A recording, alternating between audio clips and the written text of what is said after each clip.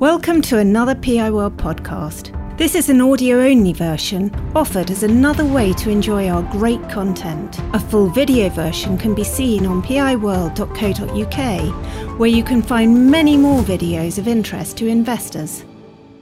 Good morning. So we're covering here our year-end results at the end of February, and clearly we'll do an update in terms of current trading and outlook. I'm the CEO of the group and have been since the group was founded in 2006, and Karen, who was in the same room as me, has been our CFO for a long period and also helped found the group in 2006.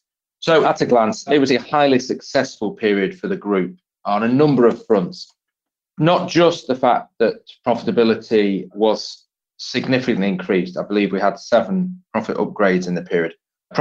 Adjusted profit of over 80 million with strong margins of 12%.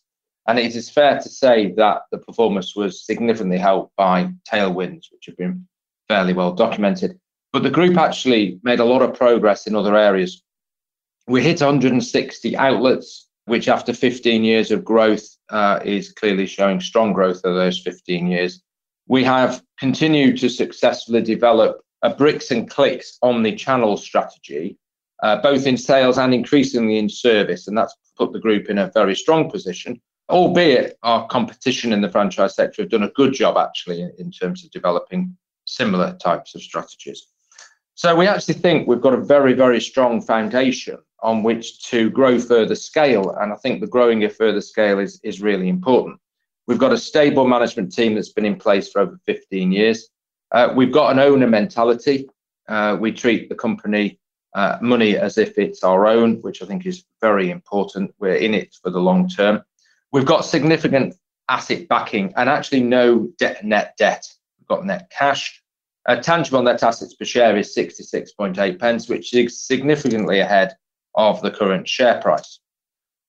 But crucially, a successful company, and in our minds, a successful company is one that generates cash and generates profit, is underpinned by 2 key elements. One is strong colleague engagement, and we have a great place to work score in April of 88%, which is clearly excellent. And those surveys provide a myriad of management information that we can act on. And secondly, if you've got a strong colleague base with great technology and process, you should be able to deliver phenomenal levels of customer experience. And it's the customer experience which drives the cash and drives the profit ultimately.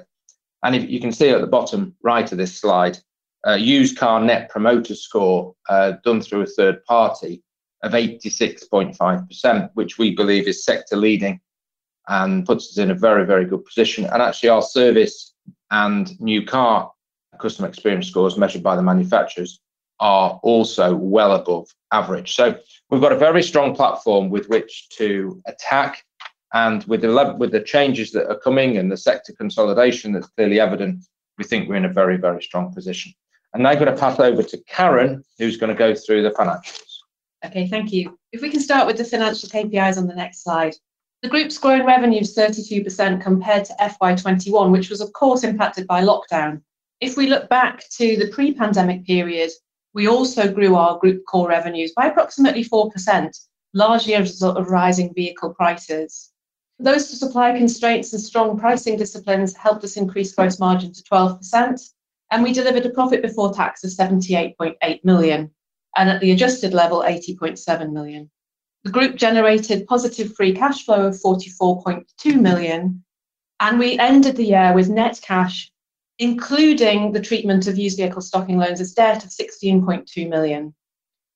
The strong result helped us grow our basic EPS to 16.64 pence, and as Robert has already mentioned, our tangible net assets per share grew again to 66.8 pence. If we turn over to the profits bridge now, you can see that clearly, and this actually compares our result for FY22 against the pre-pandemic period of FY20, given the significant impact of lockdowns in FY21. You can clearly see the big news here is used vehicle gross profit generation, with the core group delivering £38 million more gross profit from this channel than it did in FY20. All of this uplift is driven by increased margins, and Robert will talk shortly about the market dynamics that helped drive this result. It was a similar story in new vehicles and in fleet and commercial, with the group growing gross profit in each of these sales channels despite reduction in sales volumes. And again, this is all down to margin generation. If we look more closely at after sales, we'll see that service gross profit declined slightly, and that's a consequence of technician resource constraints, particularly in H2, and the pay action that the group took in order to aid recruitment and retention, with technician salaries being shown in cost of sales. Parts and accident repair gross profit displayed growth, with the group taking share in these areas, benefiting from initiatives such as the centralisation of our accident repair management within dedicated management, and with benefits of central parts hubs, for example, which drove additional revenues through the parts channel. Government support, nearly all of which is business rates relief, has been shown separately. And you can see that the core group saw an increase in operating expenses of approximately £11 million, with by far the most significant of this growth being related to performance-related pay and commissions. We also invested in salary, for example, in our central sales customer experience centre and digital development teams in terms of increased headcount. And in addition, finally, we invested in marketing to increase awareness of the group's core brands. Acquired dealerships generated an additional 4.5 million of profit, with the favourable market conditions helping these now fully integrated businesses deliver in excess of the expected level of profitability that we had for them. This sets out our capital allocation focus, which has been broadly consistent across the time. So firstly, we want to invest in the growth of the group, and then obviously look at our returns to shareholders. We've continued to invest in growth, spending 9.5 million in the year on acquisitions, and a further 6.2 million of capital expenditure in respect of our multi-franchising activity to grow the operating capacity of the group. All investment decisions involve strict EV/EBITDA hurdle rates to ensure that we don't overpay. Similar return metrics are applied to decisions such as the one to purchase freehold and long leasehold of the group's Derby multi-site for £7 million post-year end. And this was a strategically important location for the group in previously leasehold premises. Dividends were re-established in FY22 and are an important element of shareholder return. Our stated policy is to achieve a cover of 3 to 4 times of EPS in terms of EPS cover.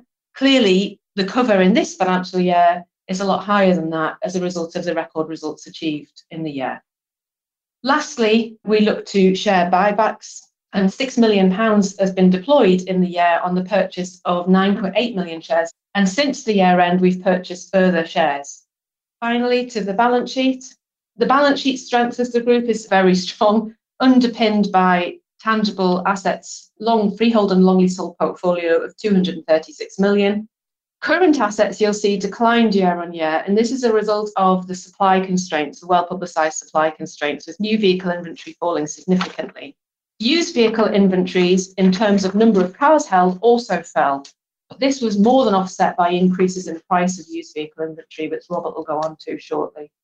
Overall, one other mention in terms of the balance sheet is we've got a retirement benefit asset, which means that there is no cash call on the group from its retirement benefit fund. I'll now pass back to Robert on strategic update. One of the success stories the group has had, and it was purposeful, is we believe actually having scale and having large brand awareness is very, very important. And we measure that monthly with YouGov across the UK. This car is an interesting example. So, for example, Bristol Street Motors, which is our largest brand, in April actually had Prompty brand awareness in England and Wales, because it doesn't operate in Scotland. We've got Macklin in Scotland. Actually had a 50.9% Prompty brand awareness, which was the highest of any automotive retailer, including, interestingly, Cinch and Cazoo. Now, in full fairness, there are 3 big players in automotive retail, branding-wise: Bristol Street Motors, Arnold Clark, and Evans Helshaw, and they're always very close. But in April, actually, we were number 1. We interchange, actually, between Arnold Clark and ourselves in many months. Part of that is due to the work we've done on branding. You can see here, this is a W Series. W Series is Formula One for women, and actually the races occur on Formula One weekend at the same location as Formula One. And we've actually got 2 cars doing very well in it. And it's not because we're particularly interested in motorsport. fact, I've never been to a Formula One race, actually. It's because it is very, very good from an ROI perspective in terms of building prompter brand awareness, particularly actually at the moment when television advertising costs are double-digit inflation. So there's a good example. And if you take this weekend, we had BTCC at Brands Hatch with very strong Bristol Street Motors branding on 2 cars going round on ITV1. We've got Durham Cricket, where Ben Stokes, the England captain, was yet again there emblazoned with his Virtue branding. So we are growing these brands, and that does help, I think, particularly in today's digital environment, in making sure that we take our fair share of the market. So if we go to the next slide, this is a summary of our strategy. At the top, we've got what we aim to do. So at a local level, we aim for our dealerships to be the best retailer in the town. We aim for the group to be the most admired and respected. And in the middle is our mission statement, which is putting the customer bang in the middle of what we do, to live an outstanding customer motoring experience, honesty and trust. And that makes total business sense, actually, because as we'll come on to later, it is all about conversion of customers and retention of customers at the end of the day. So we've got a 4-pronged approach with regards to strategy. These do evolve over time, but are broadly consistent. We've had a very consistent strategy, really, from day one. First goal is growth. We believe that even though we've got 160 outlets and we've got 4% of the new retail car market, 5% of the van market, there is a long, long way to go in terms of building scale. And to have the brands and to have the technology, you need a certain scale in order to fund it. So our objective is to continue to grow the scale of the group. We've done that in a number of ways in the period. Karen referred to multi-franchising. Multi-franchising, where you put one dealership building, but it has more than one franchise in. So an example of that would be we relinquished the Ford franchise in our Dunfermline dealership on Fife. And today, 12 months ago, it was still operating Ford. Today, it is same building, redeveloped with Renault, Dacia, Hyundai, and Vauxhall in it. And actually, the economics of that is really interesting, because if you add those 4 franchises up, you would effectively get 12% market share, probably, whereas Ford was probably batting on 9% market share. And you think, well, what is the relevance of that? Well, market share translates into after sales. So we've had to actually add more technicians in the workshop. And my broad assumption is, if you add a technician who's 100% efficient, it's about £50,000 of additional net profit. So you can see the economics of the model works actually really well. And the way the manufacturers are not really demanding CapEx, are demanding smaller showrooms, not larger showrooms going forward. There's more and more scope for multi-franchising. Another example would be down south in Beaconsfield, where actually we've got a Mercedes-Benz dealership in High Street at Beaconsfield, and we've now put MG next to it, which is very interesting actually, for premium and volume sat together. We've also done quite a considerable amount of expansion. No, there's more in the pipeline with regards to Toyota. So when we're looking at franchises, we've got to actually sort of project forward 5-10 years. Where's the growth? Who's going to dominate? Who's got the ability to do electric vehicles and different powertrains? And we have effectively come to the conclusion that Toyota will be either 1 or 2 biggest franchise in the UK by 2025. We had 1 dealership in Chesterfield, then we bought 2 before Christmas, and we've just been awarded the West of Scotland franchise. Arnold Clark were terminated by Toyota. We decided with Toyota that we were going to get 4 dealerships. We opened the first one on the 1st of April. We've got another one opening 1st September. Then we'll need to do a couple of building projects. But effectively, there'll be no goodwill paid for those businesses. It will equate to about 5% of the UK volume of Toyota just in the west of Scotland.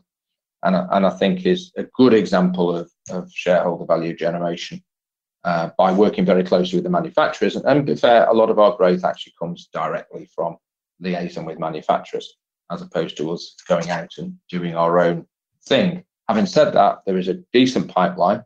And I think there could be some interesting opportunities either falling out of some of the sector consolidation that's going on, or indeed people deciding that the new world of digitalisation and potential agency models isn't for them.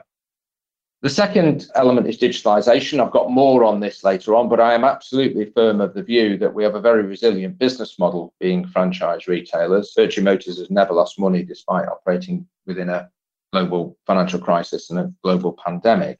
But you do need both clicks and bricks. I wouldn't like to operate a pure online retailer. In fact, I wouldn't operate a pure online retailer, and I certainly wouldn't operate one that had bricks but didn't have an internet presence. So the development of both of those is interesting. And when you went back to that W Series car, you'll have seen the branding of Click to Drive.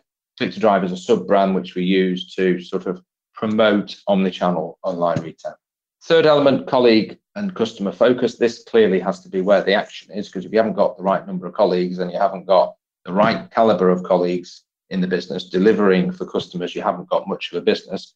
So we put a lot of effort into colleague satisfaction. We have done a lot of work in the last 12 months.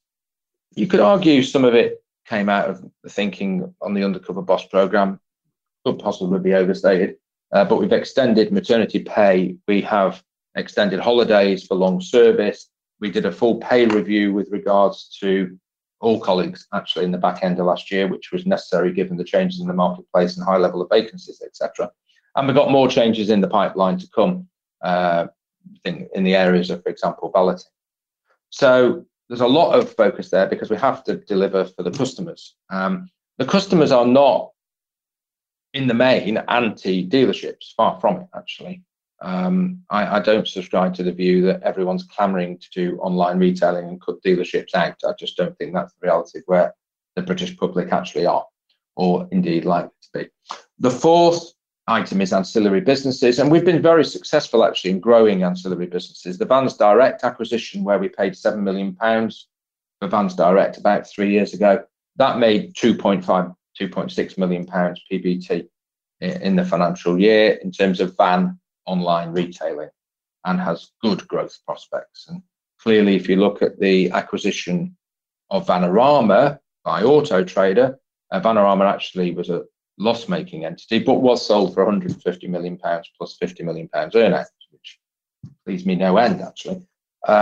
We've also developed, continued to develop our online parts business, Ace Parts, and that has now expanded with the acquisition of a global parts retailer called Powerbulls. So we're building some really nice complementary businesses for the growth of the group. So how do you make £80.7 million? The answer is sell less cars, which is a really perverse statement, but clearly is true. And if you look back the last 20 years, it is absolutely clear that the overproduction, particularly in Europe, the pushing of the new car market, where far too many cars were pushed into the market, led to significant margin destruction and a pushing of a market which reduced both the profitability of retailers and the profitability of manufacturers. What the pandemic's done is clearly curtail production, variety of reasons, COVID absences, parts dislocation, shipping dislocation. We've now got issues with China, lockdowns on parts. We've now got Ukraine. I was absolutely staggered, I'll be brutally honest, when I discovered that Ukraine was such a big part of component manufacturer for manufacturers. I've received notification of 3,800 of a particular model of car, which are complete, but waiting for 3 parts, all of which are made in Ukraine. Ukraine was the center of the wiring loom industry, which is a bit strange if you think about it, since they've effectively been at war since 2014. But anyway, you can't second guess manufacturers. So we're now in a position where we've still got supply constraints. And if you actually look in the period where, new car market was much depressed, in a very strange word, depressed, it sounds like a negative thing, but actually supply constraints have actually been the making of the profitability, because we've had lower new car sales. They've been pushing retail and vans because they're more high margin. They've been cutting back on things like Motability and fleet, and that pushed up new car margins, which was useful. The bigger effect actually was the effect it has on the used car market, because if you don't sell a new car to a private customer, you don't bring in a 3-year-old part exchange. If you don't supply fleet and daily rental companies, they don't defleet. And we are in the absolutely bizarre situation whereby we are selling used cars to daily rental companies because they can't find any cars, which is the utter reversal of normal things. And actually what we've seen in the past 2 years is broadly like walking up the higher reaches of the River Thames and finding it's flowing uphill. It is just not what happens. So this supply constraints in used cars, coupled with really strong pent-up demand last year, led to a major increase in used vehicle values, 25, 30%, depending on the period. Used cars clearly normally depreciate in value. That has a massive impact in terms of margin. All manner of things. The longer you hold a car, the more money you make, which is a bizarre concept. Now, what we have seen in the past 3 months is a more normalized pricing environment, whereby we've seen used car values dip by about 2% a month, which is far more normal, just very abnormal in the relation of the last 2 years. And actually, since October, we've seen in the market, in franchise retailers and independents, actually, a 10 to 15% fall in used car volume. A couple of reasons for this, I think. One is the massive explosion in used car values clearly led to the perception in the customers, and a perception that was actually real, that actually new cars are actually better value than used cars. And actually, it was a ridiculous headline in the Telegraph on Saturday. Used cars, £26,000 more expensive than new cars, which if you stand back for a moment and think the average used car we sold was 20,000, it's clearly not true. It's a clickbait headline. But we have seen demand shift from used into new. Order banks in new are record levels, 20,000 new cars on order in our order banks. The other thing we've seen, and you can see on the right-hand side, this switch in demand, not massively, but still there, from petrol and diesel into BEVs and particularly hybrid. If you want a pure electric vehicle, you're buying a new one. I think out of 8,000 cars in stock, I think last week we had 136 pure electric vehicles in used cars. So that's also leading to a shift from used into new. I think what we're now potentially going to see going forward then is a similar issue with regards to cost of living and pressure in terms of consumer demand, but it's too early to call that for sure. If you look at how all that translated then into our volumes, you can see actually new cars, Motability, fleet, agency, commercial, all down in terms of like-for-like, entirely as expected. A couple of things to point here. You can clearly see retail and vans down less than Motability and fleet, and you can see we took market share. So every channel we sold more cars year on year in comparison to the trends in the market generally. There's our market shares there, which have been growing and will continue to grow as we add more dealerships. The impact on profitability, though, really came through in margin. If you've got a new car and supply is constrained, you don't discount it, and that's led to a significant improvement in new car margins. But the real kicker, as seen on the profit bridge with the 38 million increase in gross profit, is this increase in gross profit per unit on used cars, £1,200 in FY20, up to £1,700 in FY22. That's where the profit comes from. You then take battery electric vehicles. I've said obviously the market is moving that way, partly due to supply, partly due to people actually want an electric vehicle. And the market as a whole, as a private market, actually grew 122%, but the group like for like grew 169%. And we've actually done very good work on electric vehicles, getting our business ready for it, be it investment in charging points, training and focus. And you can see that in the outperformance there in terms of the retail sales. Lots more to come there. There was actually a government scheme called the Electric Vehicle Approved Scheme, where actually you could have a series of standards to meet themselves and service, you actually get audited and approved. And we have more dealerships on that Electric Vehicle Approved Scheme than any other retailer in the United Kingdom. I mentioned digitalisation. Clearly, everyone will be aware of the competition the sector is theoretically feeling from the likes of Cinch and Cazoo, who are certainly spending significant amounts more on marketing than we are. But I think the franchise sector have done a good job actually in developing a bricks and clicks omnichannel strategy. And just to give you some idea here, we have 50 in-house software developers and robotics engineers in-house building software continually. And some of the success you can see is here. So online reservation of vehicles, 4,300 vehicles were delivered from a £99 reservation fee, up 110%. In October, we developed personal shopping, I call it concierge service, whereby if we can see you're struggling on the web, we will intervene, get you into a remote sales process, find your videos, basically be a personal shopper. And since mid-October, we've sold 400 vehicles through that route, and that is very popular with customers. In terms of pure online, I mean, I'm sure we could talk for hours about pure online and business models and things like that. We, 5 years ago last week, launched online retailing, pure online retailing of used vehicles. We were very early and very few people followed us. And we're now in a position whereby last year we sold 900 cars purely online, which was doubling year on year, which all sounds fantastic, until you put it into the context that we actually sold 89,000 used cars. So online retailing is very, very low volume. And the biggest, arguably the best used car retailer in the United Kingdom is Arnold Clark. And they sell well over 220,000 used cars a year. Absolute machine. They don't do pure online retail. They do the £99 reservation fee, and they're very, very good digitally. And I think that tells you what the reality of online retailing of used cars is. And for all the high-powered marketing and spend, which does provide us with some competition in terms of marketing spend. And as a Burnley fan, it's broadly irritating when somebody has Kazoo written on their shirt and they beat us. This isn't a major item currently in the marketplace, and 75% of customers still want a test drive.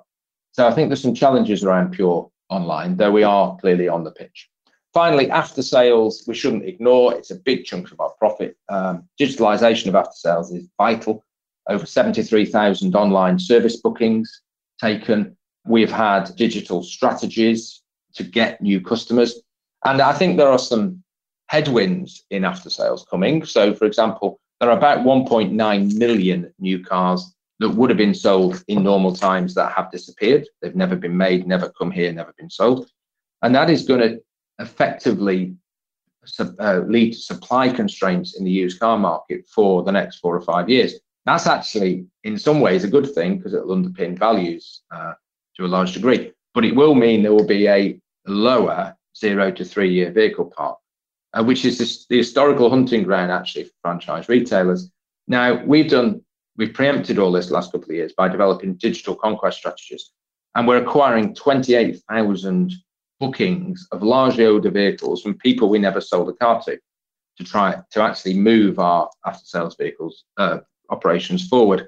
And the average age of vehicle that we now service in our operations is 4.61 years, which is not far off the sweet spot, because the maximum maintenance spend of a car in the UK is at 5 years old. So we're doing a lot of work to overcome the headwinds that are clearly going to be there with that part change. And I think we've been pretty successful in that. We've got a lot of work to do on digitalization. If you think about when you order a Deliveroo and you think about how you have your car serviced, there are clearly some differences. You sit at home for Deliveroo and you actually have to go to a dealership ultimately to deliver the car for a service, but the technology is nowhere near good enough. You should have an app or a web component whereby you can check your car in, you can have the video delivered to you of us checking the car, you can press a button to say, yes, I'm going to have that extra work done. Yes, you can pay the bill remotely, and the check-in process is very much quicker. And also, where is the car during the process? So when's it invalid? When's it ready? Because actually we get a lot of inbound phone calls, and I'm sure if you have your car serviced, where is my car? When's it ready? Absolutely ridiculous waste of everyone's time. So there's a lot of technology to be developed there, which I think will put us in a good place. Right, if we turn to current trading and outlook, there are 3 key priorities for us in the business, and this has been the case since the 1st of January. The first is cost. I do worry that in an inflationary environment, people actually have less cost discipline because they get used to seeing costs going up and they don't challenge enough. So we've got a lot of work underway to make sure that mentality is not in place in our business. We are actually doing a lot of work clearly on energy, which is a problem for everybody, domestically and in business. And we're actually using a behavioural scientist to actually see how we can change the behaviour using sort of nudge theory within the business to try and save energy as opposed to just trying to tell people. But there's a lot of work on cost to try and keep costs under control. The second element is conversion. If we're going to go into a cooler period of consumer demand and we are spending money on marketing, we want to maximize the conversion of that marketing spend into sales. And this is real nitty-gritty stuff. So, how do we change our website to make sure we go from a session to an inquiry? How do we make sure if somebody inquires, they get a video within 1 hour from a sales executive? If somebody leaves a dealership without buying, how do we make sure we follow them up effectively and sell them a car? We estimate, for example, that 30% of the people who don't buy a car, having visited a dealership and had an offer, are still in the market for a car. And our work shows that actually our teams in the dealerships think that those leads are dead. We're doing a lot of work now to make sure we've got processes to get those people back into dealerships to actually sell the car, because we need to drive that conversion up in order to maintain sales. Finally, customer experience. And for customer experience, really read retention. We need to retain more customers that we've already got, as opposed to continually conquesting our way to victory. So here it's making sure that we've got the right teams in place, the right resource, the right processes, and consistently followed. And we're pretty good at it, actually. And on retention, making sure that we're as focused on retention as we are on conquest marketing strategies. And there are some real avenues of opportunity here.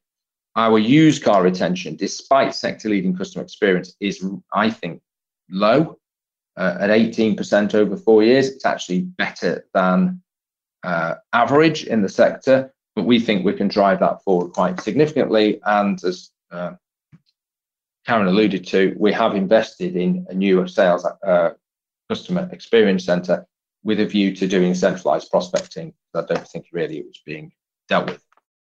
Current trading in March and April actually was very pleasing. We saw a same level of profitability year on year, which, given the fact last year we had rate support coming through, this year that disappeared, but clearly we had a much better March from a Q1 volume bonus standpoint on new cars, which was missing due to lockdown the previous year. So over 19 million profit, we've got to be happy with. Margins are still strong. Volume supply constraints are leading to still very strong margins. If we look forward, where are we? Well, we're not going to see vehicle supply constraints discontinue anytime soon. Well, I think we're probably into next year. You get differing views, and it's very, very uncertain, very, very difficult to predict when cars are actually going to come. But we think supply constraints are there for quite a while. That's actually good news, because it means margins will be strong and used car values underpinned. We clearly now have consumer confidence at very low levels, and will that translate into changing demand? We've certainly got some visibility that people are coming in wanting to actually downscale their monthly payment. Probably makes sense, but we just need to watch that, and we need to watch the scale of any downturn and what does that do in regards to used car values. Though I personally think it's way too early to say, and you also got to be careful making comparisons, because what are you actually comparing with? What is normal in the past 5 years, with Brexit, consumer confidence issues, clearly pandemic lockdowns, and then massive pent-up demand last year. So actually that's quite an issue. We've got to be vigilant on costs, and we're clearly seeing continued cost pressures. Hence the strategy around cost, conversion, customer experience. In terms of strategy, we will execute continually the strategies around growth, digitalisation, colleague and customer focused ancillary businesses. We've got a real passion for what we do. To be honest, we have just augmented our senior team with an internal promotion to Chief Technology Officer, which provides us with more bandwidth to develop that technology piece. And one of the things that is really crucial is that you've got strong manufacturer relationships and are in continued discussion with manufacturers around implementation of agency, and also what opportunities there are for us to grow. And I see quite significant opportunities over the next couple of years, because some people don't like the look of what the new world looks like. We actually take a view that manufacturers need profitable retailers, and therefore we will embrace the changes and try and maximise. Karen's gone through the balance sheet. Clearly, we're in a fairly unique position of having net cash even after used car stocking loans, and that provides us with both resilience and indeed significant firepower for future growth. And that's the end of our presentation. Tremendous. Thank you very much, Robert. And we have a lot of questions. So the first question, could you clarify why the margin barely moved, going from 11.8% to 12%, but the pre-tax profit more than tripled? Well, the turnover number is a big number. So small changes in margin make a massive difference in terms of PBT. And if you improve your gross profit margin and you don't change your cost base, or you keep your cost base nailed down, which actually in a pandemic is easier said than done, was actually relatively straightforward, actually, then you make a significant surge in terms of profitability. Small changes in margin make big differences to profit. Tremendous, thank you. So on costs, as demand and profit softens in the future, will you be able to reverse higher staff costs? Well, that's a very interesting question, because it also depends. We're no longer fully in control of staff costs, because the government has introduced a minimum wage, which keeps increasing and increasing. And therefore, where a labour market's going is actually quite interesting, because if you say there is going to be a consumer downturn that leads to a recession, then you would envisage, especially with the introduction of a high minimum wage, which we've certainly got, then you'd envisage that people would look to reduce labour inputs and maybe do more capex and try and get more productivity, which is clearly where we'll try and do and have done, using robotics and all kinds of interesting things. The real answer is, if volumes go down, then we flex our workforce accordingly in chunks. So, for example, sales executives. Sales executives broadly sell 120 to 150 cars per annum. So if our volumes go down, we flex that. And at the moment, we've got this strange situation where we've got tight labour markets with the prospect potential of the consumer slowing down. So we've actually got over 400 vacancies, and this, if we are minded to flex costs, then clearly that's relatively straightforward, because you flex people. It's much easier to fire people you don't actually employ. So that is something we're putting our mind to, but we don't want a self-fulfilling prophecy of taking the resource out and ended up with lower sales. That's the other way around. So it is something we are minded to, but there is an element of flexing that can be done on staff. And on freeholds, how much is market value as opposed to book value? And do the sites have alternative use? I don't know what the market value of the freehold property is, because for 99% of them, we are getting those properties for existing use value.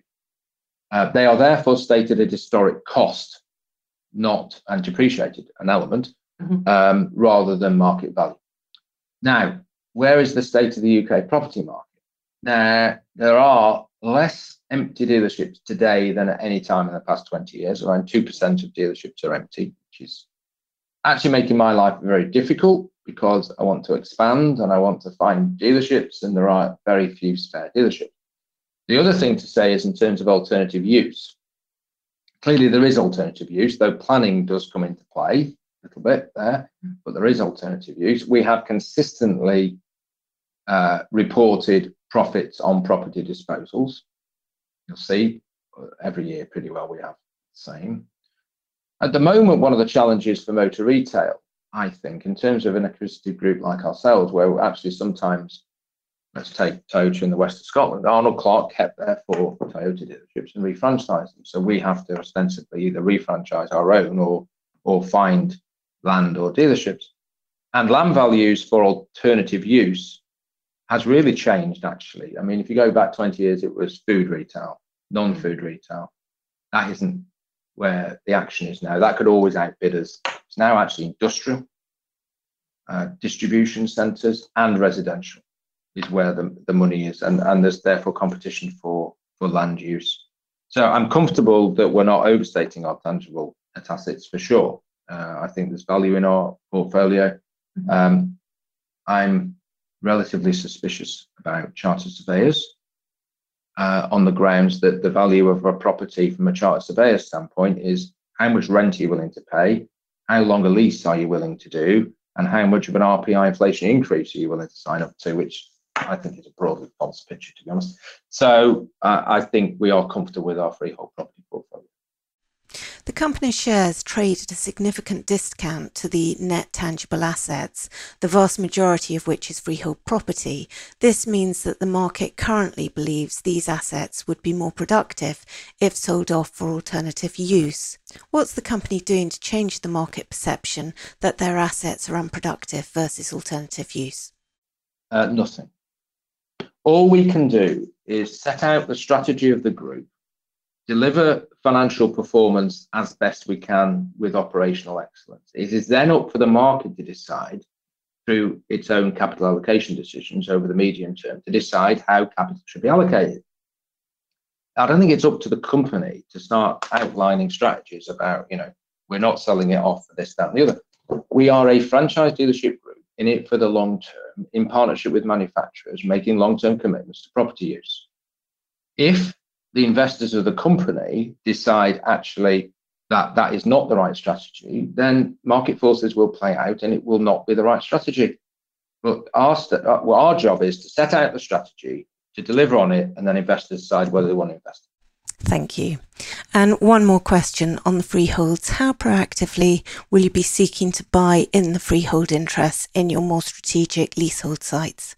That's a good question, and that comes down to capital allocation and balance.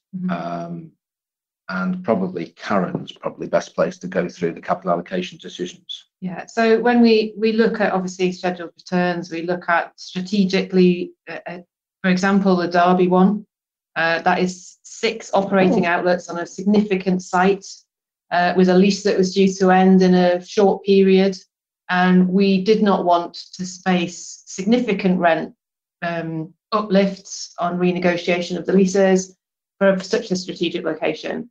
So we will run, like we do for any investment decision, a view of future cash flows generation, EV/EBITDA ratios, and we'll make a decision on a case-by-case basis, make sure we don't overpay.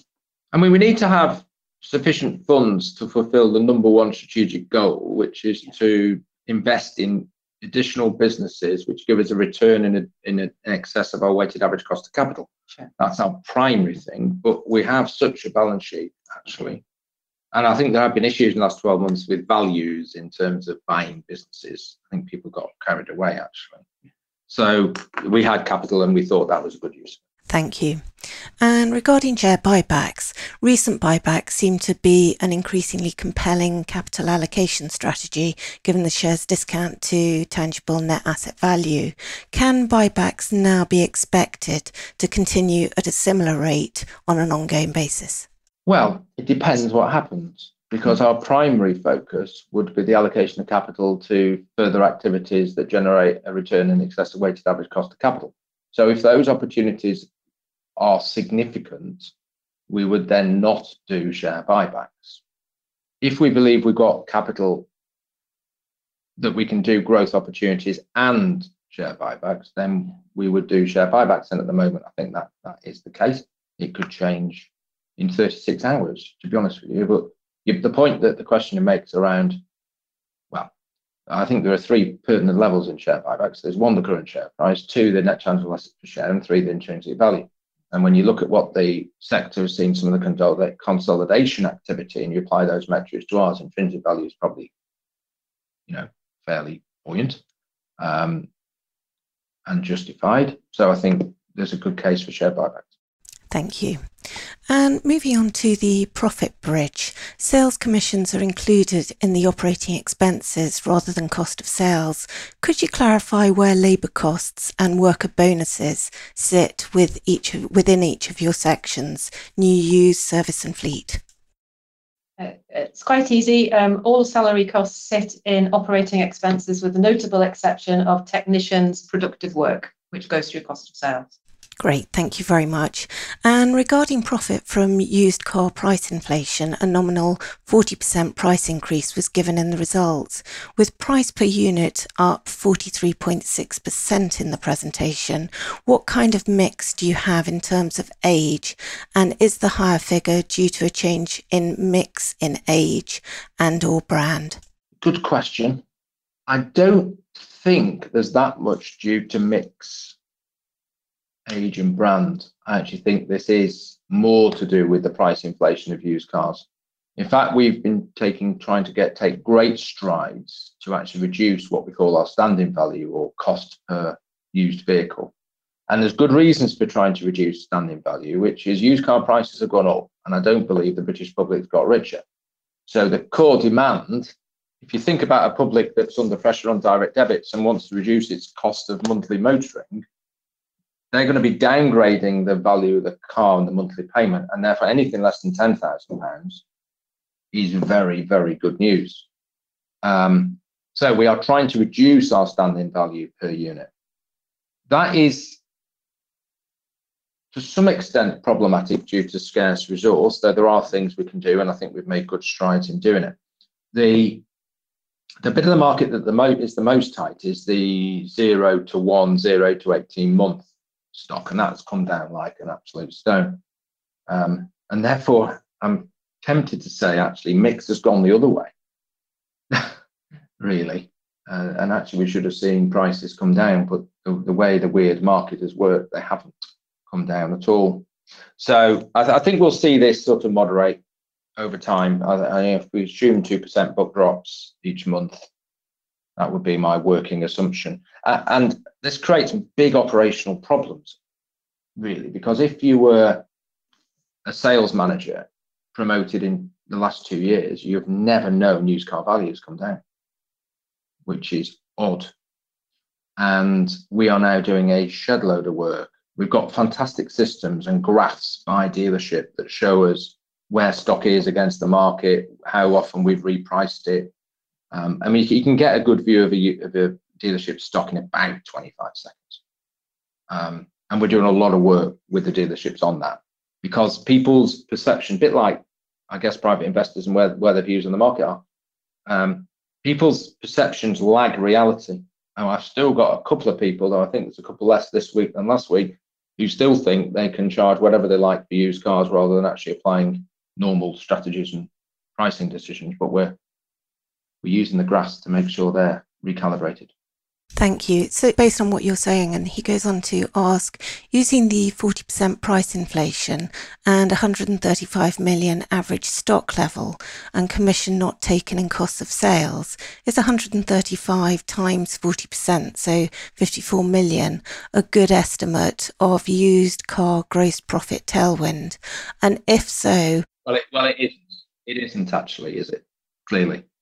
So what that calculation fails to take account of is that we have a 35-day stock turn. So we turn our used car stock every 35 days. So, which is actually significantly quicker than the competition.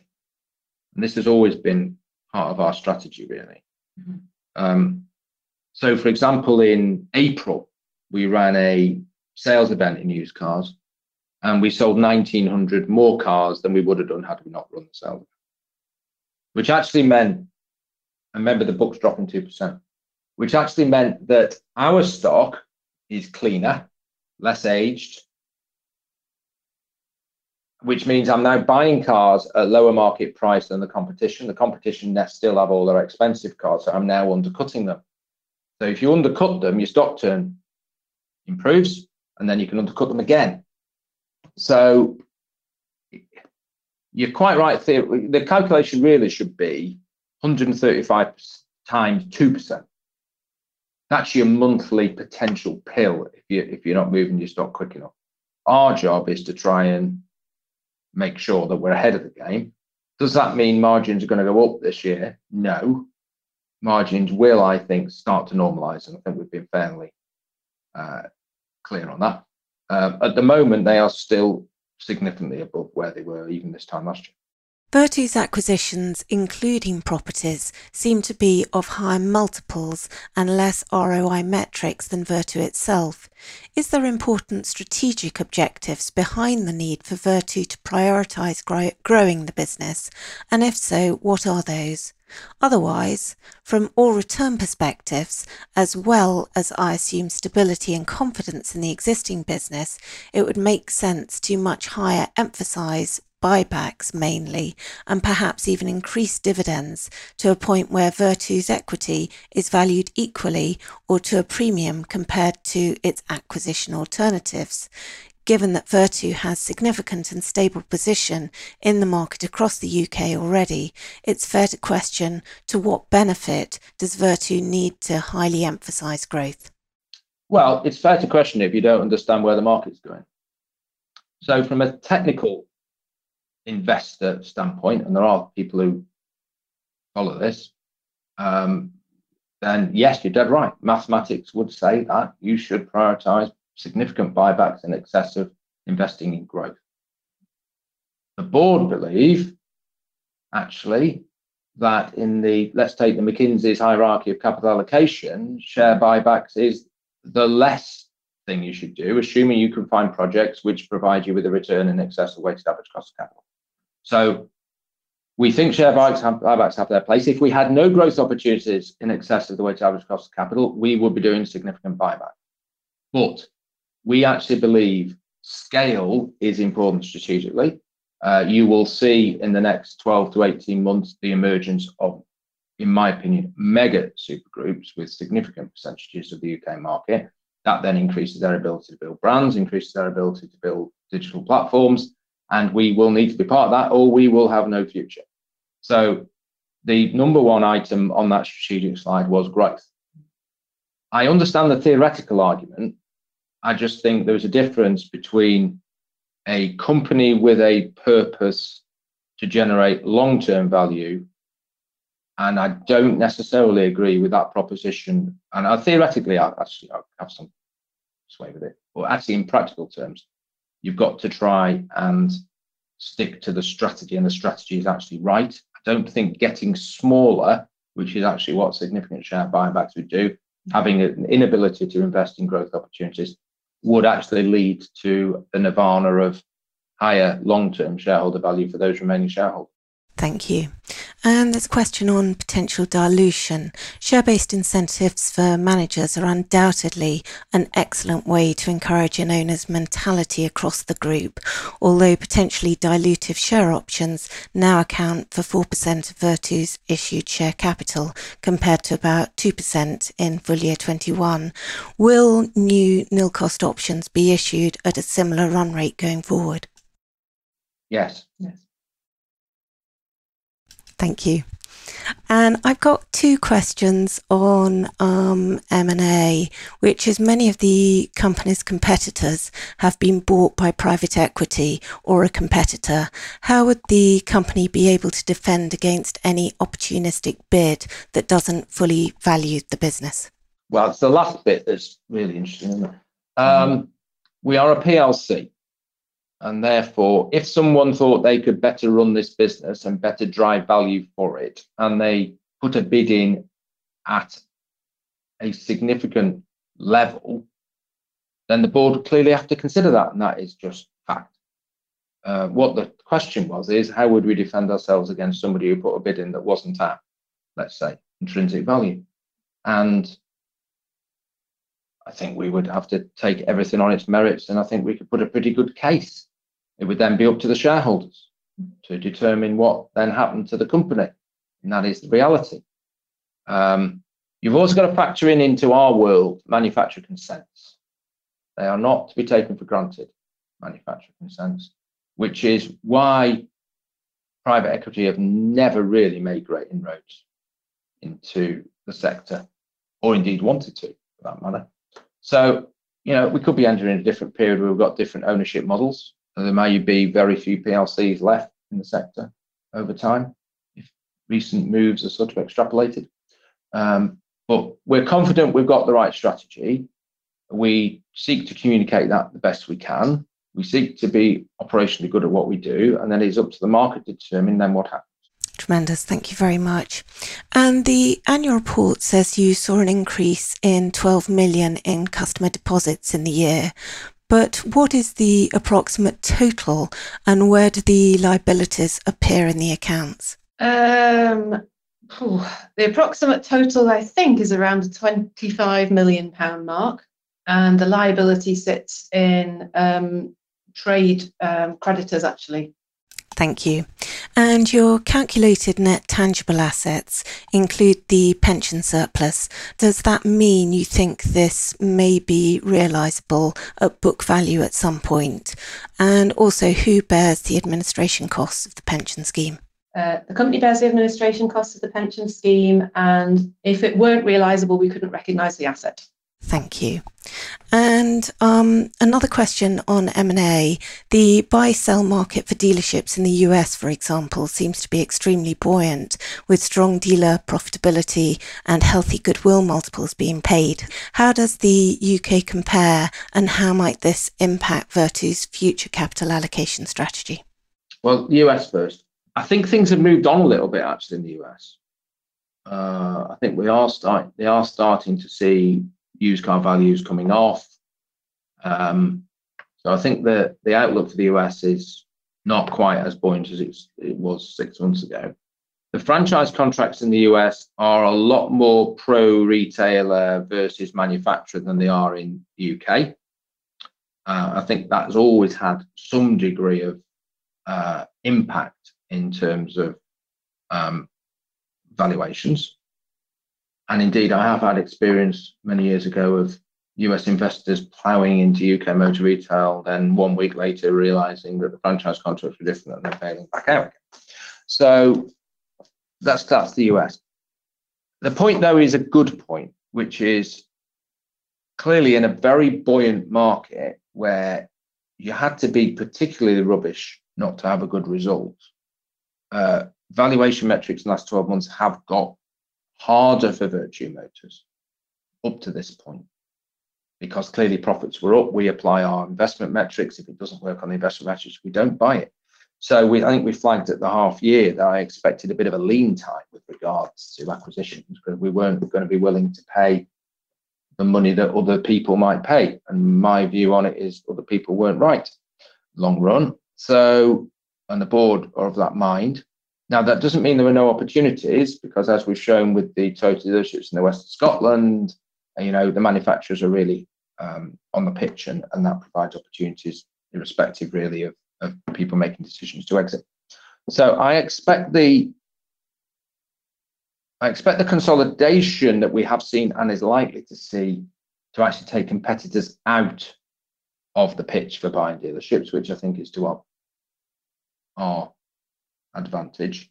And I would anticipate, as trading conditions cool, that we'll see values more aligned to reality in terms of the private market. And we'll have to wait and see, but that would be my expectation. Thank you.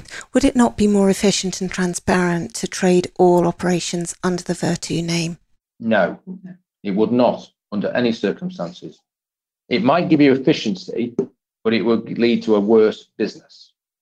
For example, Vertu Motors has a 6.5% UK property brand awareness. Bristol Street Motors has a 50.9% property brand awareness. So binning the Bristol Street Motors brand, I think, would be particularly moronic.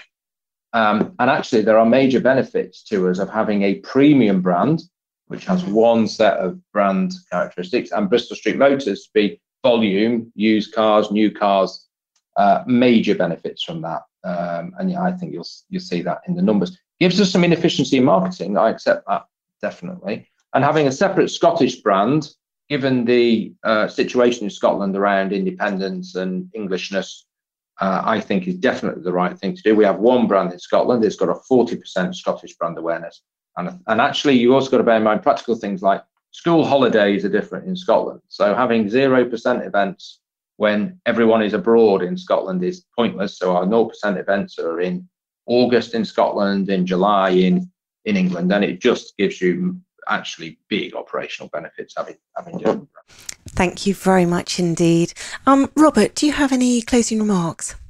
No, I'd just like to thank everybody for their interest in the company. I mean, we are a small cap, and therefore it's important we communicate our message. I'd like to thank Tamsin. I think this platform is excellent, and I'm an avid listener of these podcasts and things, and just like to thank everybody for their interest and great questions, actually. Mm-hmm.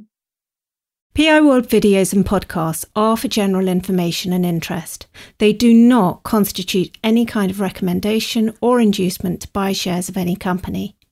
PI World is not offering any kind of financial advice, and nothing in our material should be taken as such.